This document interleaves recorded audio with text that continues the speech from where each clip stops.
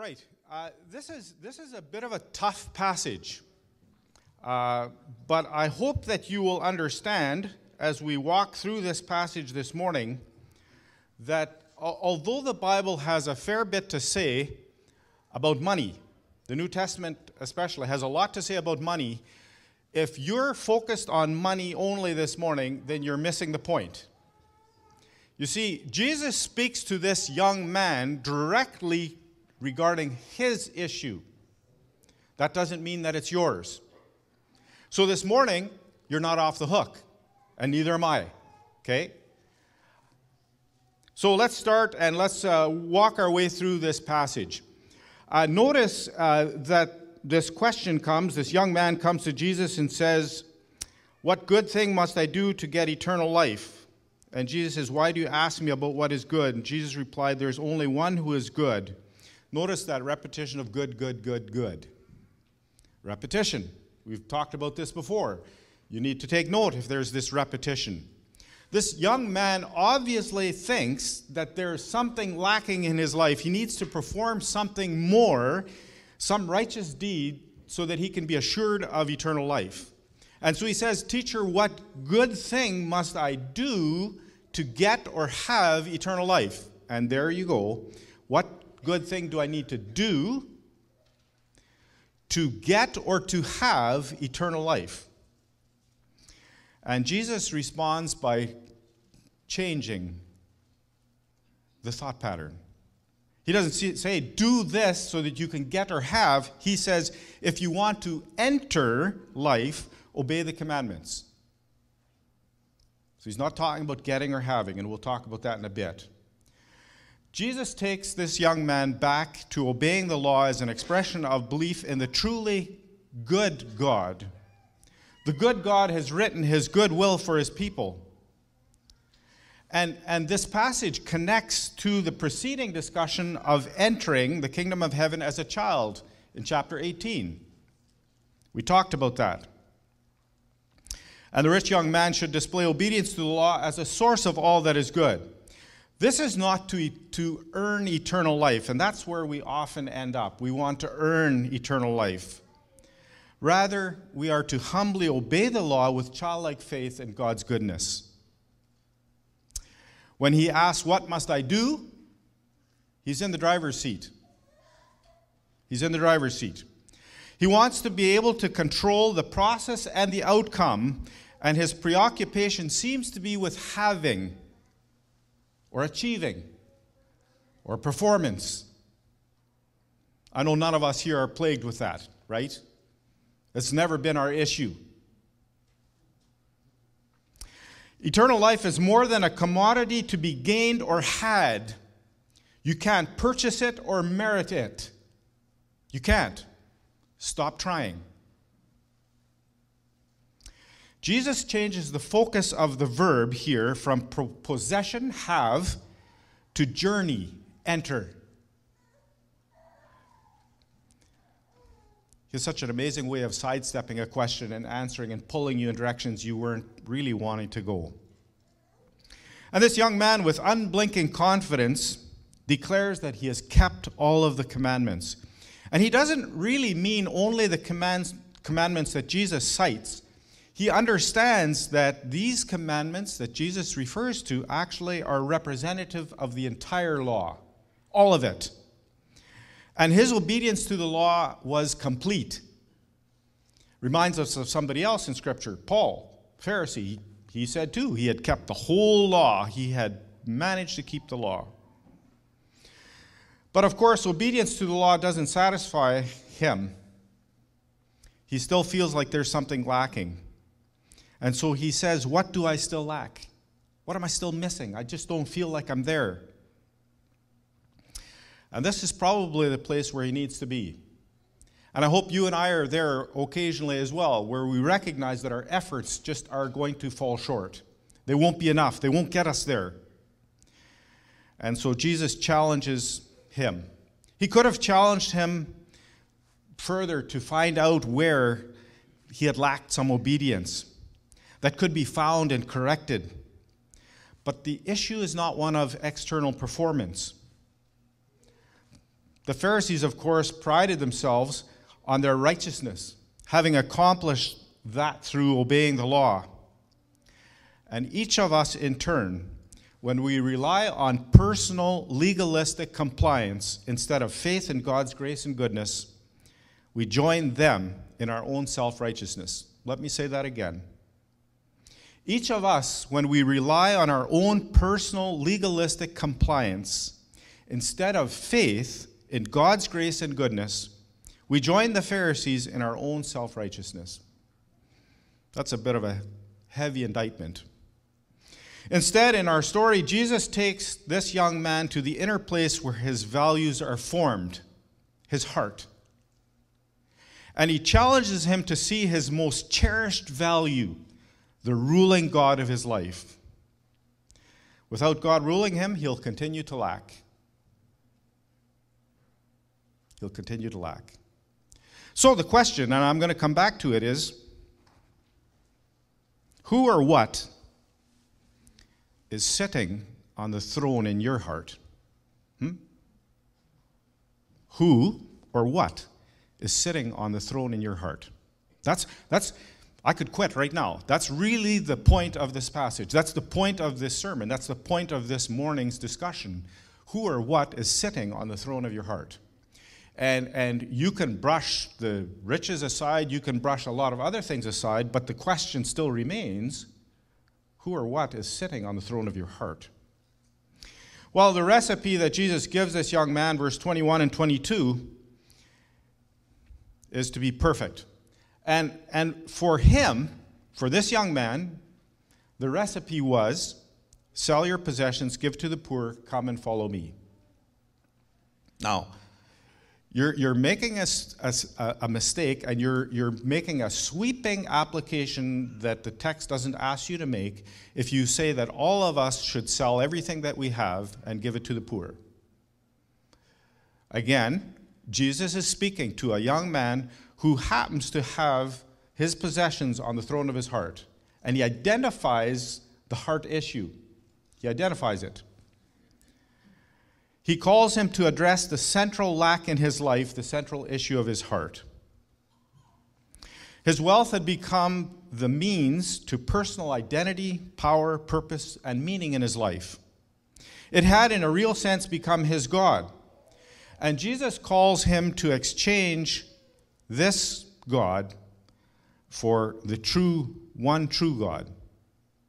He will continue to lack until he becomes like a child, powerless, defenseless, and needing his heavenly Father. And as we read, or as Ethan read in our text this morning, the response of this young man is one of the truly heartbreaking verses in Scripture. It says, when the young man heard this, he went away sad because he had great wealth. I'm not sure, I don't want to read into the text, but I think the young man knew that Jesus had correctly pinpointed what was lacking in his life. He knew what issues were at stake. His many possessions had captivated his heart, and he could not exchange this God for Jesus. So he goes away with great distress, knowing that his decision has eternal consequences. He likely knew all along what he was lacking for eternal life, and when he is offered it by Jesus, he rejects the invitation. You see, Jesus points to the inner problem, the wealth that is the ruling force of his life. By exchanging his wealth for Jesus as his Lord, he would indeed become Jesus' disciple, entering the kingdom of heaven and finding eternal life. I read a quote that I thought was funny. Money is a tool, but it tends to have a sticky handle. Well, I guess you didn't find that funny. A lot of things are good in and of themselves, but if they end up sitting there, they become a problem.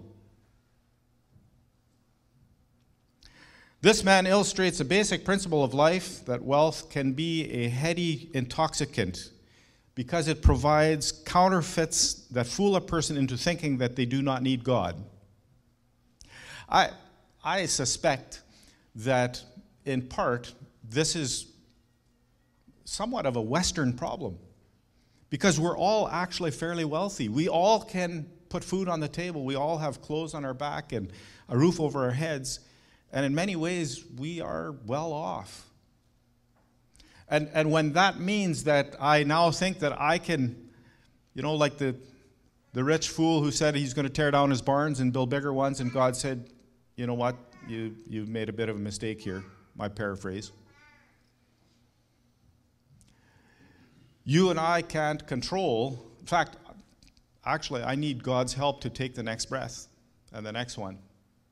I have no guarantees on my life, on the time that He has given me. We need to be like a child. A child has no power, no defense, no personal resources to accomplish what he wants in life.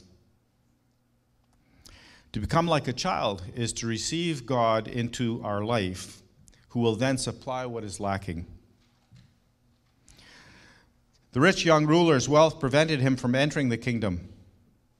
And as I think you have understood from what I've said this morning, this passage does not suggest that wealth is wrong. Joseph of Arimathea was a disciple of Christ, and he was a rich man. But it does suggest that there is something about wealth that can choke off the effectiveness of the gospel and keep us from entering the kingdom. So the treasure of our lives is the point here. For the young man in our story, that treasure was his personal possessions. For some of us, it can be something entirely different that takes place of God in our lives. Our faith journey includes exchanging the treasures of our life for the treasure of heaven. Jesus knew full well the controlling issue of the rich man's life. It was his wealth which provided him with power, significance, and status. It became the God of his life, and it determined his values, his priorities, and his ambitions. And Jesus called him to exchange it for following him as a disciple in the kingdom of heaven. And this morning, Jesus knows my heart and yours, and he knows if there is something other than himself sitting on the throne of our heart that also needs to be challenged in terms of our priorities. This young man's turning away is tragic. It becomes a powerful illustration, even in our own lives, of why we need to keep short accounts of what is ruling our lives. Even Christians can misplace their allegiance. So each person has to be honest with himself to identify and know what is the treasure of their heart. This word perfect in our text is actually a fairly common word in the Old Testament. And to translate that word, what you would come up with is undivided loyalty and full-hearted obedience. Undivided loyalty and full-hearted obedience. That's what it means to be perfect. That's what it means to be perfect. And Jesus says to this young man, if you want to be perfect, undivided loyalty, full-hearted obedience. Of course, the young man couldn't face that. He was willing to discipline himself to observe all the outward stipulations of the law and even perform works beyond the call of duty. But because of his wealth, he had a divided heart. His possessions were competing with God. And what Jesus demands as a condition for eternal life is absolute radical discipleship, which includes surrender of self. As has been said, either he is Lord of all, or he is not Lord at all. I could ask Mo to come up and sit on this chair with me together, but I think all of you can figure out already that that wouldn't be a good idea. We don't both fit on that chair. It's either him or me. Either Jesus is Lord of all, or he is not Lord at all. Keeping individual commandments is no substitute for our readiness for self-surrender to the absolute claim of God as our Lord and Master. And absolute allegiance to him with the humility of a child is essential to salvation. I don't personally believe that Jesus meant for a two-tier approach to salvation, meaning that you can accept him as your Savior, and if you're really radical, then you accept him as your Lord as well. I think that he meant for these two to go together. It's not either or, it's both and. The condition Jesus imposes on the young man not only reveals his attachment to money, but shows that all his formal compliance with the law is worthless because none of it entails absolute self-surrender. Material riches are not a guarantee that God is pleased with a man, nor does having them imply exclusion from God's kingdom. That's not the point. Abraham was a very wealthy man, yet he was a man of great faith. It can be good to possess wealth if wealth does not possess you. Our possessions are a spiritual issue, an indicator of our spiritual condition. We need to eliminate distractions, whatever they are, and keep on focusing on obedience to Christ and His will in our lives.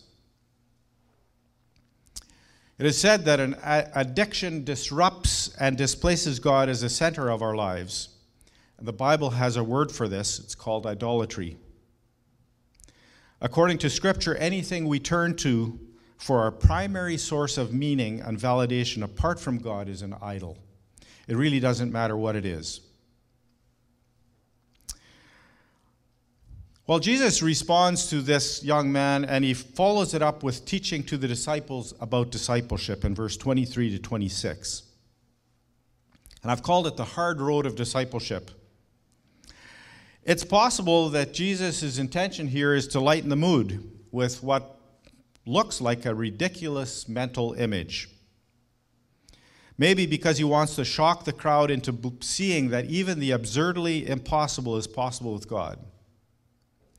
I have tried with shaky fingers to put a piece of thread through the eye of a needle and missed it multiple times. Some of you know what I'm talking about. Can you imagine trying to push a camel through the eye of a needle? That's maybe a tad more difficult. The disciples are shocked at Jesus' statement about the difficulty of wealthy people entering the kingdom of God because wealth was often equated with divine favor.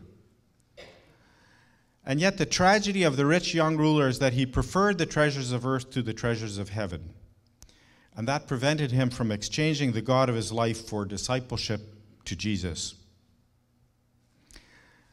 We all face daily challenges in our growth as disciples. And Jesus calls us to be honest about what rules our lives, about what's sitting in that chair. It could be a drug addiction or a boyfriend. It could be the pursuit of a PhD. It could be the acceptance and respect of our peers, or an insatiable need for pleasure, or all of the toys that life offers. The joys, securities, and comforts these pursuits temporarily offer may not appear to be bad, but they are when serving self becomes the primary motive. They can all be good, in a sense, other than, of course, drug addiction. They can all be good, unless they become the primary motive. Riches, if they are under our feet, are stepping stones, but upon our backs they're a curse. There's a difference. Although our text does not actually discuss community overtly as such, it is one of the most essential needs of God's people and the context in which discipleship happens. Biblical community overcomes individualism by connecting people to a common purpose. It overcomes the problem of isolation by connecting people to a common place. And it also overcomes the problem of consumerism by connecting people to a common stewardship of possessions. Here's my piece of advice. Find a church where you can fit in and commit. Otherwise, who will encourage you to eat your vegetables? You see, if I float around from place to place to make sure that I only hear what I want to hear, nobody's making me eat my vegetables. And you and I both know that sometimes it's important to eat our vegetables. I hope Gord Penner's listening. He hates vegetables.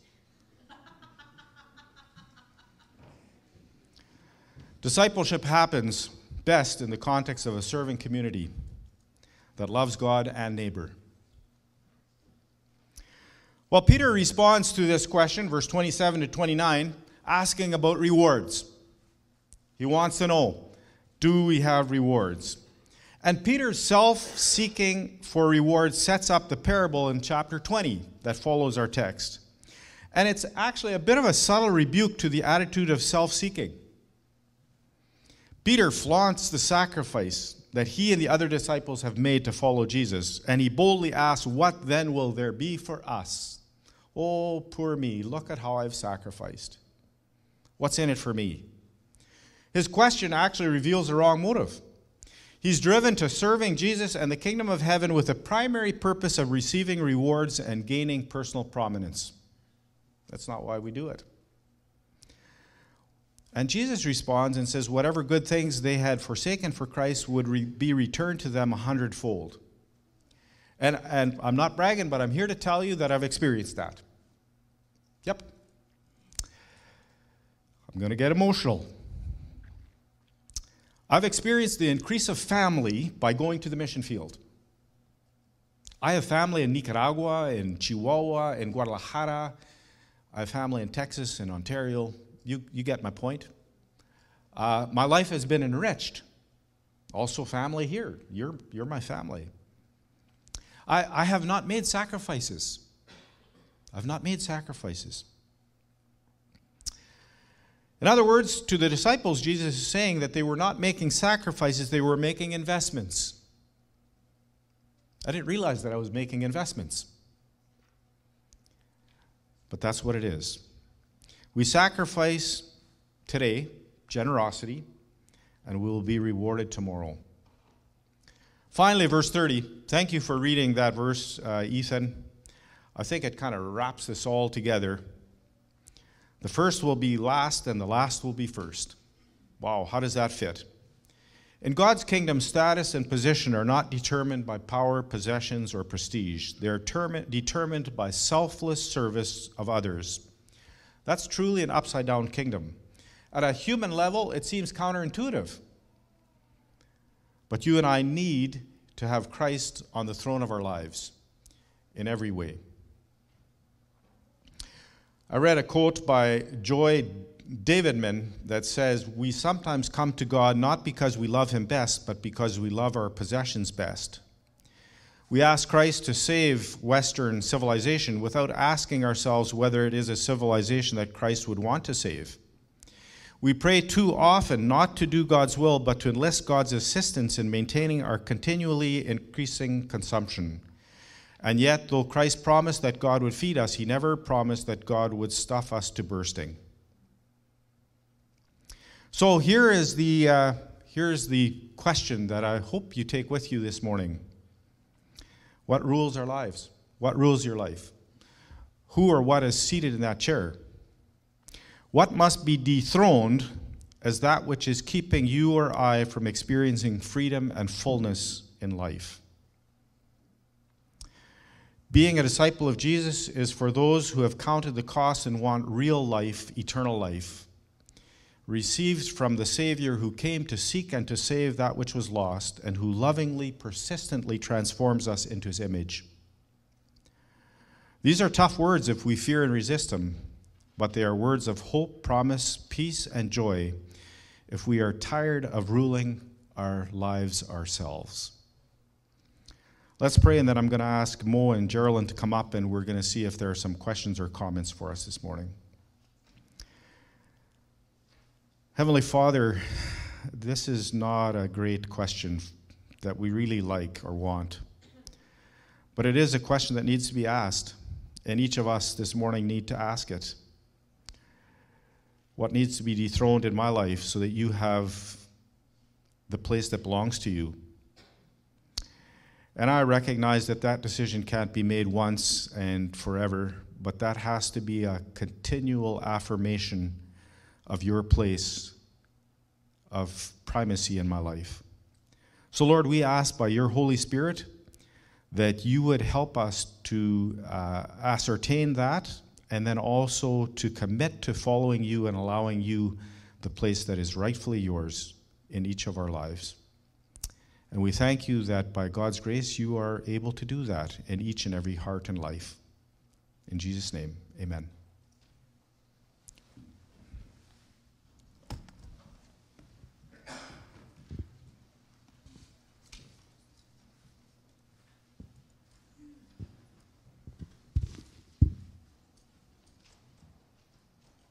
I'll maybe use this one. Okay, the first question is this. It's actually just a comment. We assume that the young man did not change his life. All we know is that he walked away sad. He was convicted, and now he had to process this truth.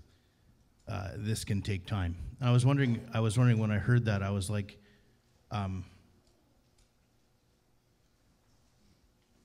do we at times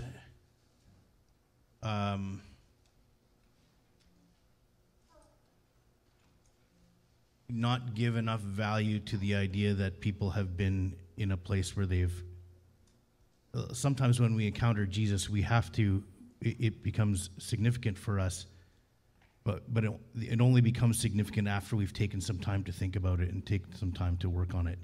Do we have an expectation of when people encounter Jesus that everything will be changed immediately? Do we kind of carry that within the church? I'm wondering, does that make sense? Like are we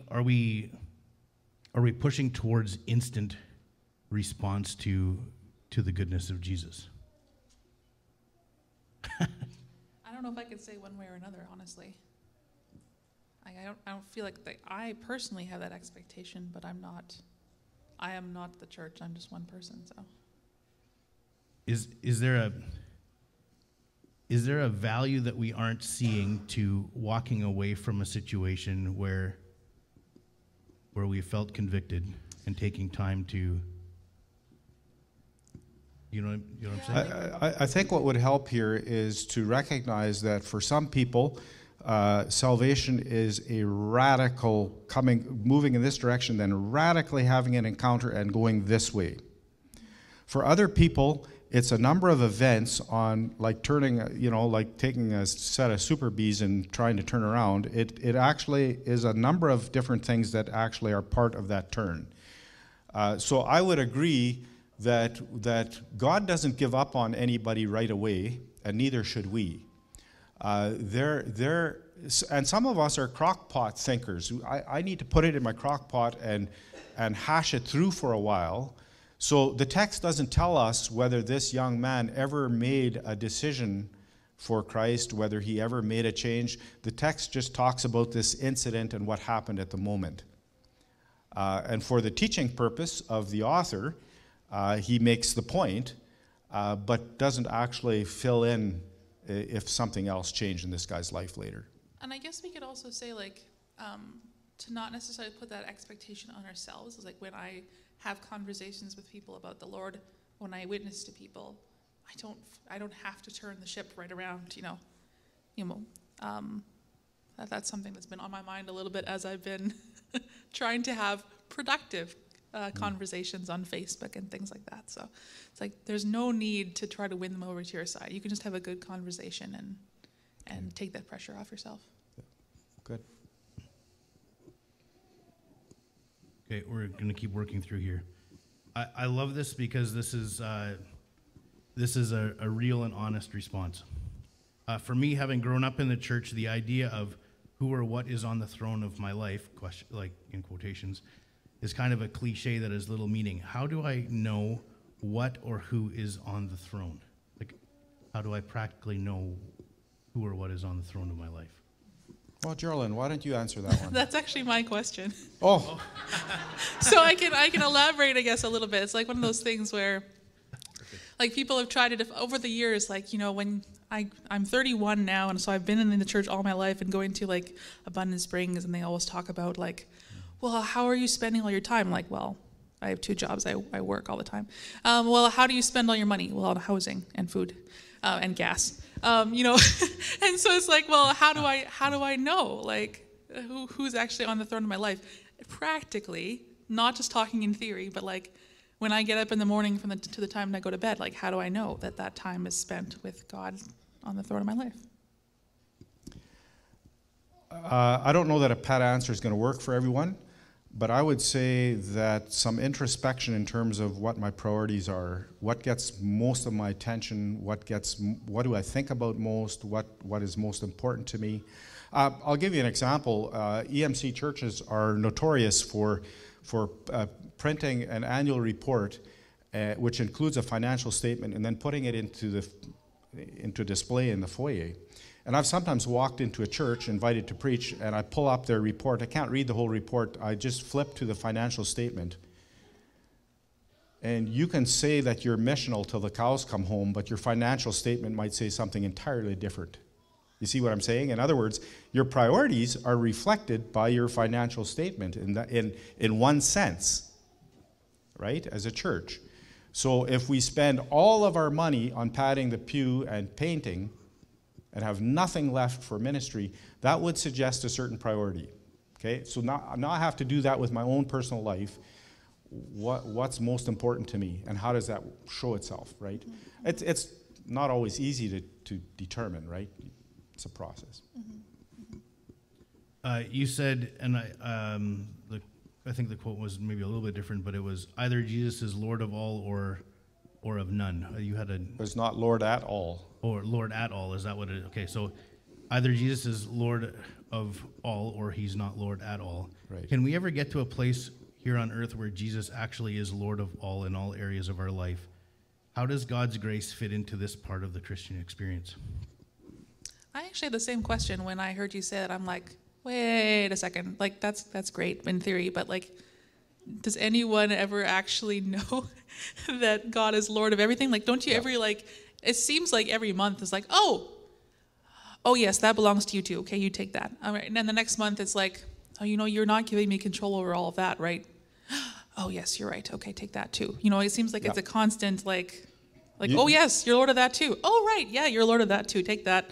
Or maybe like, okay, fine. This is a little bit like singing "I Surrender All." Mm-hmm. Remember the hymn?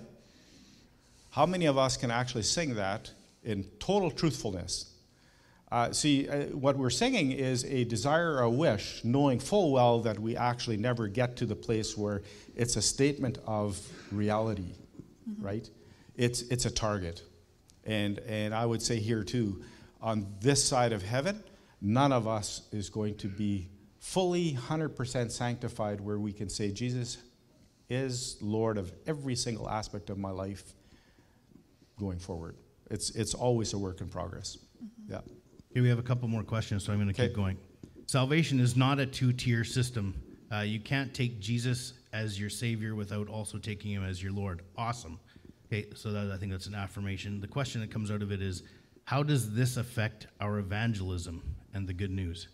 How does the fact that, and so it's my understanding is the idea that part of bringing the good news to others is having them embrace him as Lord of their life, not just embracing salvation. How does that change the way that we do evangelism? That's a good question. The first thing that comes to mind is that we can't lose sight of the fact that we are asking people sometimes for quite a big sacrifice. Let's say they come from a different religion. If we are asking them for not only to be saved, but to take Christ as their Lord, does that mean that they're going to have some sort of break with their family or with their current faith community and their support system? Or I think about, does this mean we're going to be asking people to give up romantic relationships, for instance, or activities that they love? And it's not like we're asking them, when you come into the church, you must immediately stop smoking or something like that. That's not that simple. But eventually they may have to get there, right? I don't know why I picked smoking as an example, but just what came to mind. That there's going to be actual cost to it. And so hopefully that allows us to be a bit more sensitive to their particular scenario and needs. The person who sent in the question, I think, kind of answered it. being perfect is not living sinless, but walking in repentance and humility when we do sin. And I think maybe the emphasis on repentance and humility is a good way for us to look at the idea of how do we invite people into relationship with Christ. I think the caution raised by that question is also that you and I don't peddle cheap grace, meaning that you don't tell someone, raise your hand and give mental assent to 4 spiritual laws and you're in, and then you can carry on doing what you want to do. We have to be honest with people and say, actually, this is what this means to commit to Christ. To accept him as your Savior also means to accept him as your Lord. And so, yeah, there might be sacrifices involved here. Yeah. How about this? This is Gord Penner. Totally agree with your comment on the need to find a church and commit. Still not convinced about the need for vegetables as such a high value. God bless you for your teaching on the body of Christ. So beware know he your was sins. listening this morning. Beware your sins will find you out, I guess is the. I'll have to have a conversation with him about whether he's had a falling out with his church. No. I'll invite him to my course, How to Sneak Vegetables into Everyday Dishes and Not Notice They're There. Yeah. Thank you. Okay. Thank you, Jesse. That's perfect. Jesse just, for those of you who didn't hear that, Jesse just said that she had texted Gord to let him know. Hey, I think one of the things as we look at this is to realize that we are all on, as followers of Jesus, we are all moving towards the perspective of holiness. Hence the word enter. We're entering into that stream of, Yeah. and it's not something that we need, that we hold with an expectation for the rest of our congregation or for the rest of that everyone is going to be at this place. Right. What we're asking for and what we're encouraging is to continue that movement towards Christ and towards what he's calling us to. And in the context of community, that's how discipleship happens. We're all walking together in a similar direction. Some of us at a different pace, some of us further behind or ahead, but we're walking together in the same direction. Awesome.